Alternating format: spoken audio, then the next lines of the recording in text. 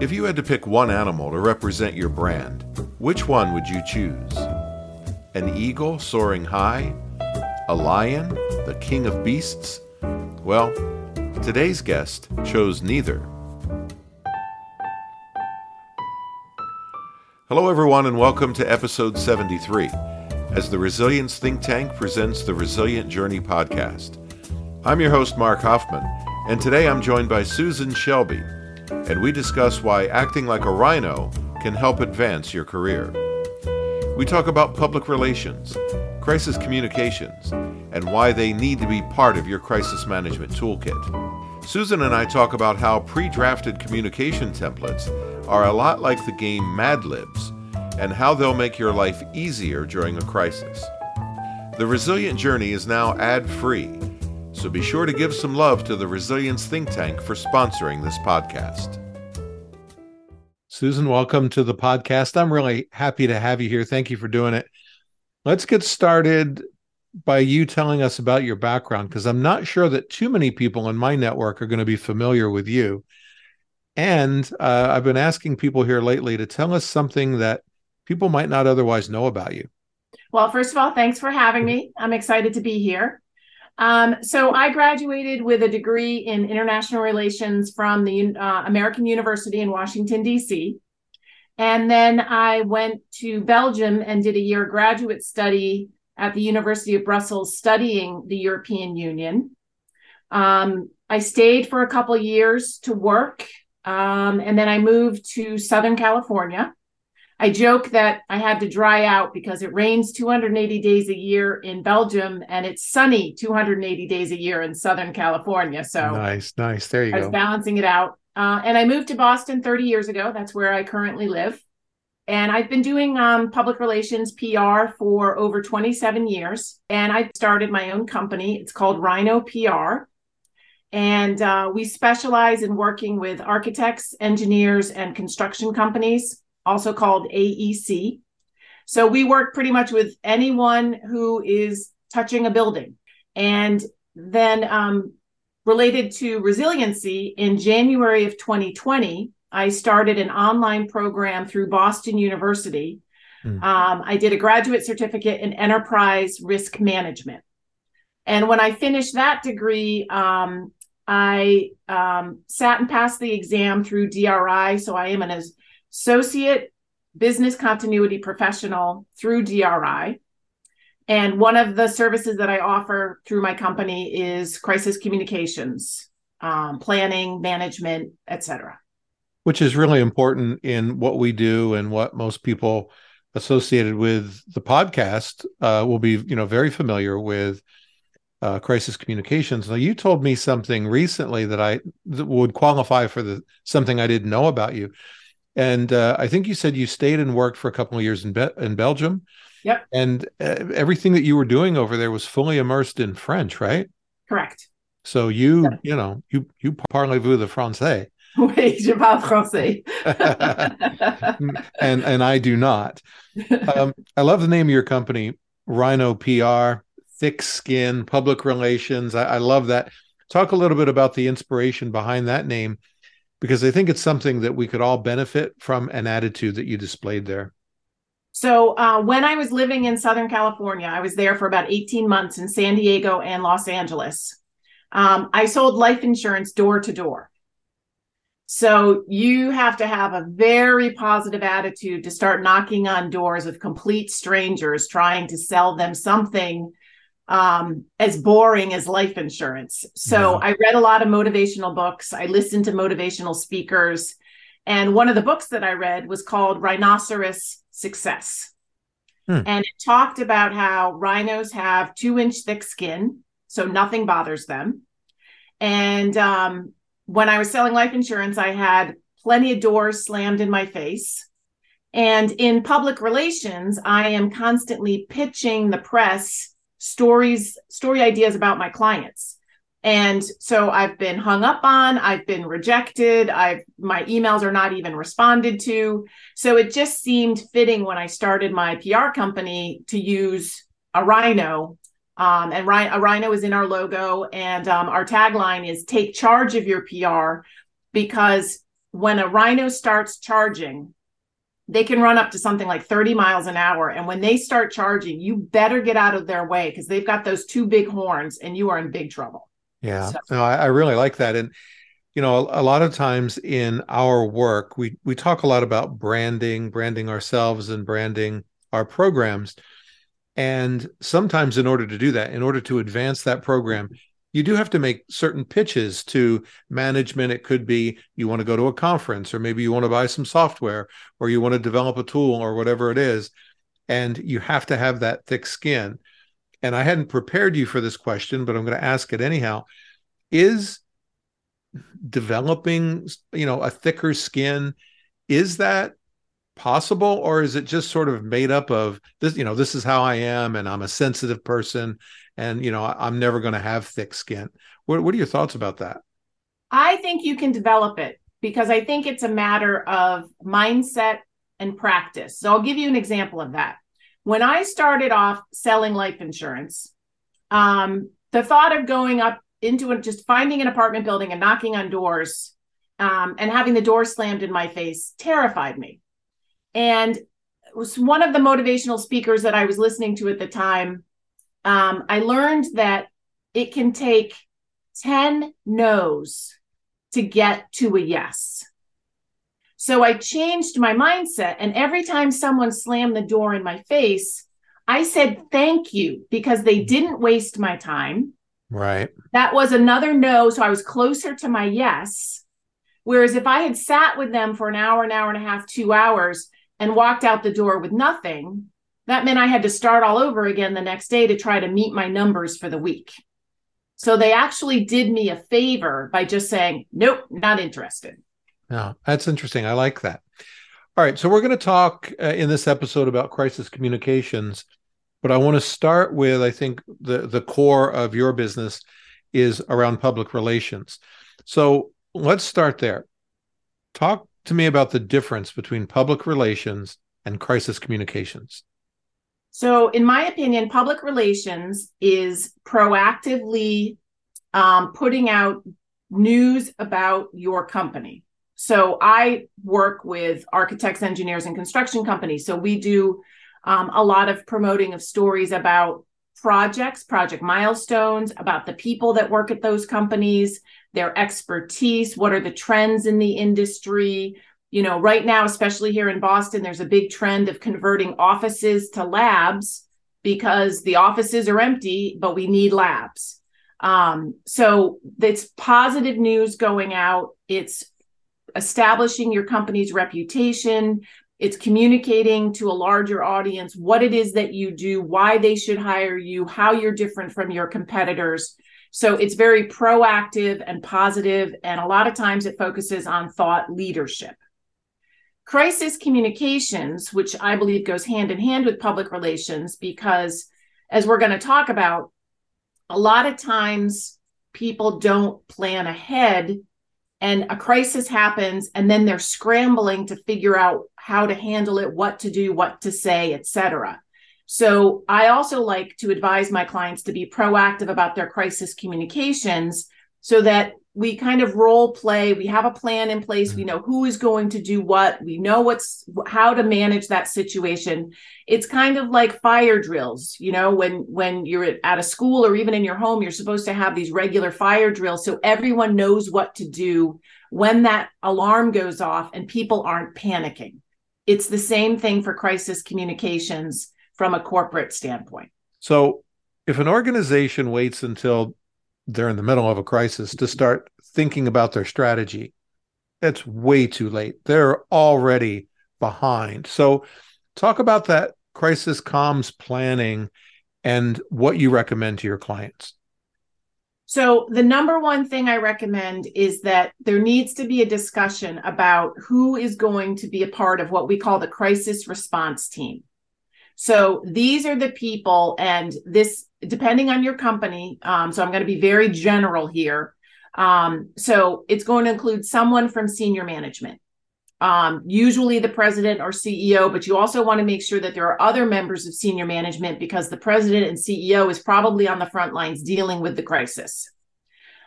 your risk manager, your HR, legal, whether it's in-house or outside counsel, your director of marketing. I work with construction companies. They all have a director of safety. So the director of safety. So it is the key personnel within your firm that you need around that table or on the Zoom when you are dealing with a crisis. And so everybody has a role, and everybody gets assigned that role in advance so they know what to do. And then it's communicated within that team as well as within the company. If there is a crisis, this is who you contact. And there's one point person. And some companies actually have a generic email that is maybe crt@companyname.com. One person is the point person. So that person, you provide their cell phone number. And if they go on vacation or go away, there's a backup person so that no matter what happens, everyone within the company knows this is the person to contact in the event of an emergency.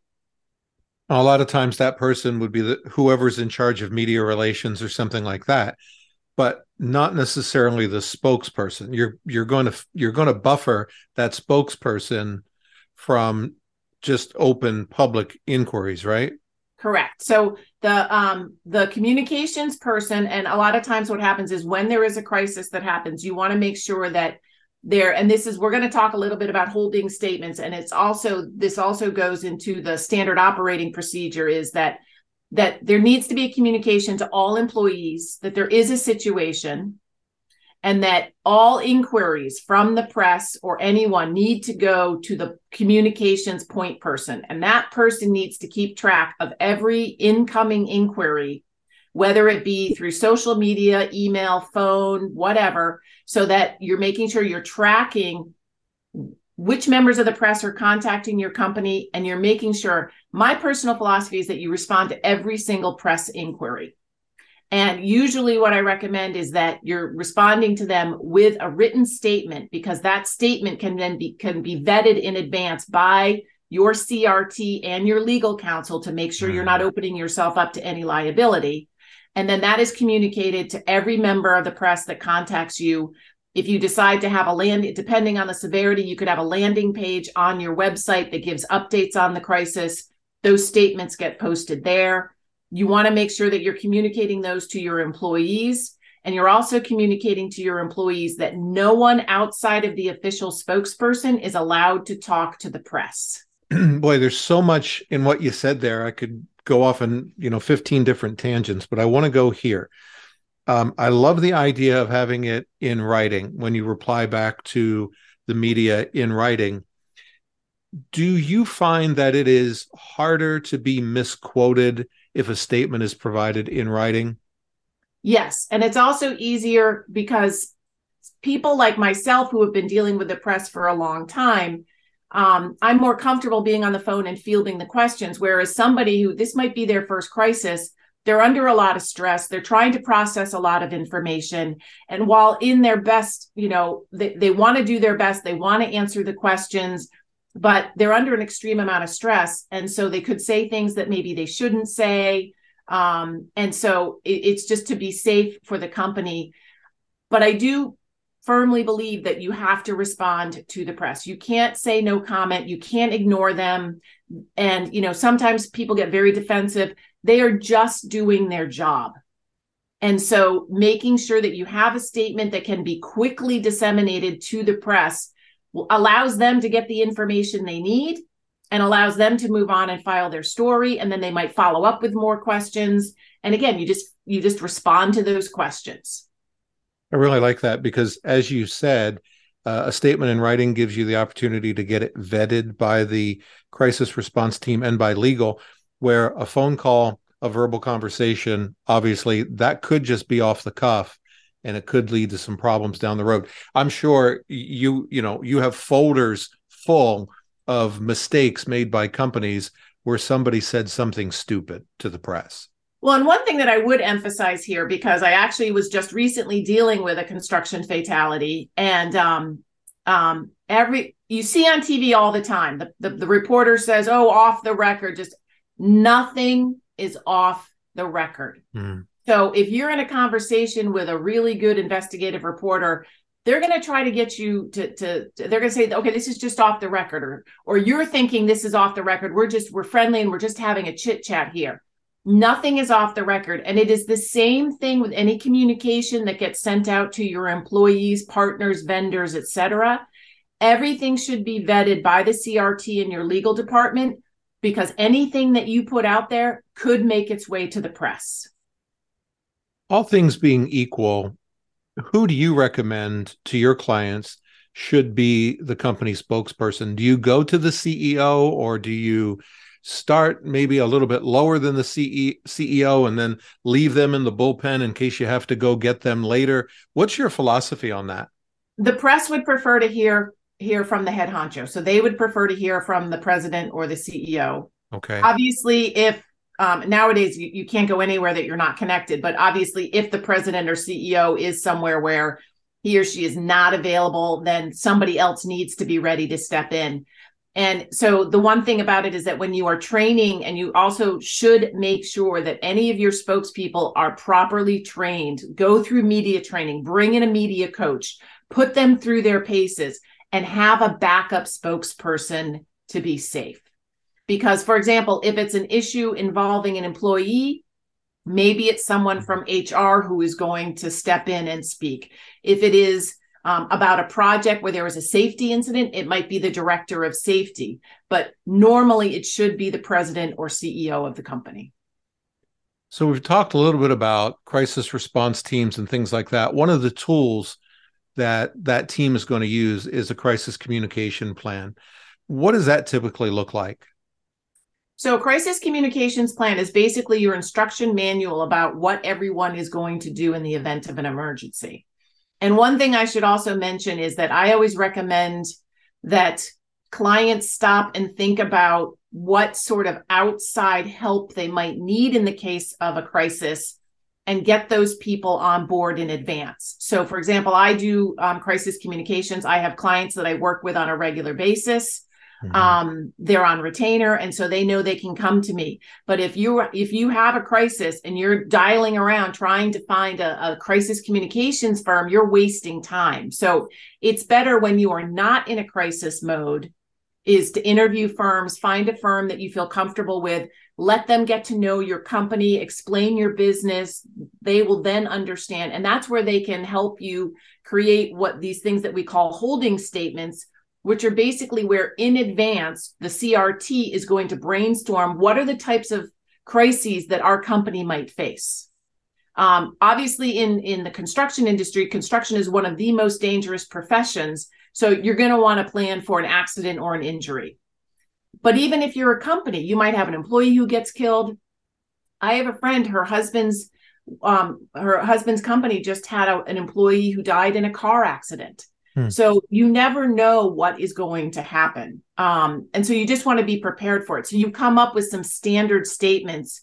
And I joke, even though they're very serious, I call them Mad Libs, because you leave blanks for the missing information. So you're going to leave blank because there are 5 things that the press wants to know about. They want to know what happened, who, what, when, where, what are you doing about it? And so you create the statement and leave those blanks so that after the crisis, you can quickly fill it in, run it by your legal, and get the statement out. You're not sitting there in the middle of a crisis trying to draft a statement. So these are all things that go into the crisis communications plan so that you are prepared. And nowadays with the cloud, it's very easy to have it accessible to people no matter where they are. In the old days, you had the big 3-ring binder that sat on the shelf and got dusty and nobody knew where it was. The shorter the plan, the better. And then I always recommend that clients meet at least once or twice a year, more if you're a bigger company, to run through it together, make any updates that are necessary. Obviously, keeping the contact information as up to date as possible, because people do come and go from a company. Those are the important things that you really need to do with a crisis communications plan. But it's basically just telling everyone, this is your role and this is what you are supposed to do, so they don't have to stop and think when a crisis hits. You and I met when you attended a course that I was teaching on cyber response. It was cyber crisis management. And we ran through a scenario together, and you saw some of the templates that I had put together. And one of them, it even has a blank in there that says company CEO so and so says, and then then you go get a quote at the time. Yep. Again, be as prepared as possible, have as much structure in that template as possible, and then just fill in the gaps. Well, I think in that class, we put together all of the statements that we ever needed in like 10 minutes. Yeah. Yeah. It makes it very quick. And that's the main reason why you want marketing and communications involved, because they are used to drafting press releases and all that type of stuff. So they could even come up with a quote in advance, again, with just the blanks about what happened and when it happened, because it's really, you're just trying to quickly summarize what happened. And a lot of times, I keep going back to the construction things, but when that happens, you don't know what happened and you don't want to speculate about it. So it's just, this is what we know right now. As we know more, we will update you. And then you provide those updates going down the road. But you don't want to speculate. And by trying to remember the 5 W's, sometimes I even just write that out on a piece of paper, and that becomes the start of the holding statement. You've used a couple of phrases here, and I'm going to get some clarification, and then I have a follow-up. You've talked about a holding statement. You've talked about a press release. Those are two different things. Correct. Talk about the difference between those two documents. So press releases are what we put out on a regular basis with the positive news that we're distributing about the company. However, in the event of a crisis, especially if you are a public company, you are going to have to put out a press release about the situation. So think about it like during the pandemic, when Peloton had issues with delivery, when there was an issue where there was actually a child that was killed because it got caught under the treadmill. So when you're a public company, you have to communicate what is happening. And so they had to put out a press release about that, and then what they were doing to modify the product to make sure that it doesn't happen again, et cetera, et cetera. And the statement is just something that is short and sweet at the beginning that you're giving to the press, saying, yes, this happened. Here's what we know so far. As we get more information, we will let you know. So in a situation where there was a cyber attack, maybe there was a data breach, the first statement would be, yes, we're aware of it, we're investigating it, and then future updates would be in the form of a press release. Yes, or a statement, press release, because then you're going to reach your customers, and it also gets posted to social media and your website. The statements are the ones that tend to go directly to the press, that are shorter, to answer their questions at the beginning of the crisis, because that's when they're kind of hot and heavy covering the news. So I've talked to people who have said to me, it's 2023, the press release is dead, and I don't think you agree with that. So yeah, okay, I'm going to challenge you here a little bit. Are you just, digging your heels in here? Are you being stubborn? Are we going old school? Or tell me why you think the press release is still a valid and viable tool for 2023. So I think the number one reason is something called SEO, which stands for search engine optimization. So nowadays, everybody goes to some search engine, whether it's Google or Microsoft or, Bing or whatever it is, and they plug in a term to look for something. So if your company has been involved with a crisis and somebody Googles your company, that crisis is going to come up at the top of the list. Yeah. And so I look at press releases as a way of quickly disseminating information to as many people as possible. And what we do is we use something that's called a wire service. So I actually currently use something called Access Wire. And wire services were created because public companies in the United States are mandated by the SEC to do something called minimum disclosure, to avoid giving preference to anyone having information before somebody else, because it could affect the stock price. Okay. So these are used to disseminate information far and wide. And so we have started using them in public relations, even for non-public companies, because it allows us to get information out to a very large audience, all the same information at the same time. So I had a situation where a construction company had a fatality, and they hired me a month or so later because there had been a very negative article in a local paper because the worker had been local. They were from out of town. And every time someone Googled their company, this was the very first article at the top of the news section. Sure. And so first of all, I was working with the publication, trying to get them to at least interview my client, modify what they were saying. They were kind of stuck in their story. They didn't want to hear the other side of the story. And so one thing that we did was we put out 2 to 3 press releases a week for 2 to 3 weeks. And we were able to move that negative article to page 2 of the Google search results. Sure. So that way, when somebody went to Google the company, sure, if they went to page 2, they were going to see this. And it wasn't like we were trying to hide it, but it was just, that was the first thing that came up. And so you can use that as a way to kind of push the negative news off the first page. But the main thing about press releases is they are a way to communicate the same information to a large audience. I said sure a minute ago, like I knew what you were talking about. And that's only because you and I have prepared for this a little bit. But what you're describing here is we are, and this is not going to be the most favorable way to say it, and I apologize for that, but in a way, we are flooding the search engines with new positive messages that is just pushing down those negative stories chronologically, so that when someone does that search, it's not front and center, it's now way downstream. Correct. Yeah, that's interesting. I had something that I wanted to talk to you about, but I see that we've run out of time. And I think maybe the best thing for this would be to have you back. But let me just tease it, and you can talk a little bit about this, because we didn't get to talk enough about social media. We started to get into it a little bit here with the SEO stuff, but I'd like to ask you for some advice, maybe something you would say to your client if someone is trolling them on social media. Is that something we just ignore? Do we respond? What's your advice there? Yeah, social media, as we've talked about, could be an entire podcast all on its own because it is very, very complex.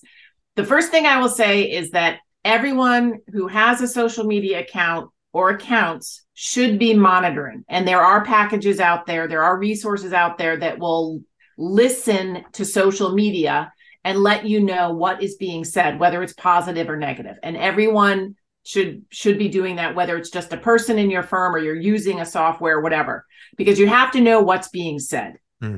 If it is a true troll, someone that you can tell is just negative, is not listening to reason or anything like that, my advice is to try to get them offline into a conversation as quickly as possible. So you want to be able to respond to their post. And some of the companies, like I'm going back to Peloton because that was so big during the pandemic. And so people were really ranting and raving about the fact that they were having to wait 6 to 10 months for this Peloton treadmill that they just spent, $4,000 on. And their team did a really good job of saying, we understand your frustration. We're working really hard to fix the supply chain issues. And then they said, please DM us and let us have a conversation with you offline. We will check the status of your treadmill. We will try to come up with an alternate for you, whatever, without promising too much, but they were acknowledging it, because a lot of times people go to social media just to vent because they're frustrated and they don't know what else to do. So if you acknowledge their frustration and you acknowledge what they are feeling and then invite them to have an offline conversation with you, that can be very effective. Now, there are some people that are not there to be rational. They do not want to be reasoned with. They don't want to have a conversation with you. They just want to throw Molotov cocktails online. Those people you might just have to shut down. And I feel like that there's a lot of those, and you're right. So we will have a separate podcast episode on social media. I'll invite you now to come back. Maybe we'll do that in the summer or something like that. And that sounds like that'll be a fun one. I look forward to that one as well. Susan, what's the best way for people to get in touch with you? So my email is susan@rhinopr.com. My website is rhinopr.com. I'm on LinkedIn. And please feel free to reach out if you ever have any questions. I'm happy to answer them as best I can. Good stuff. Susan, thanks for doing this. The time flew by. Thanks for being a guest. Thanks for having me. I want to thank Susan Shelby for joining me on the podcast this week. Interesting conversation about public relations and crisis comms. Good stuff as always from Susan. Big thanks to the Resilience Think Tank for sponsoring the Resilient Journey. We have some big announcements coming up about the think tank, so pay attention and stay tuned for that. Next week, we have an interesting conversation with a guest as we talk about ways to transform the perception of resilience and continuity with your business stakeholders. So join us, won't you, as we continue our resilient journey.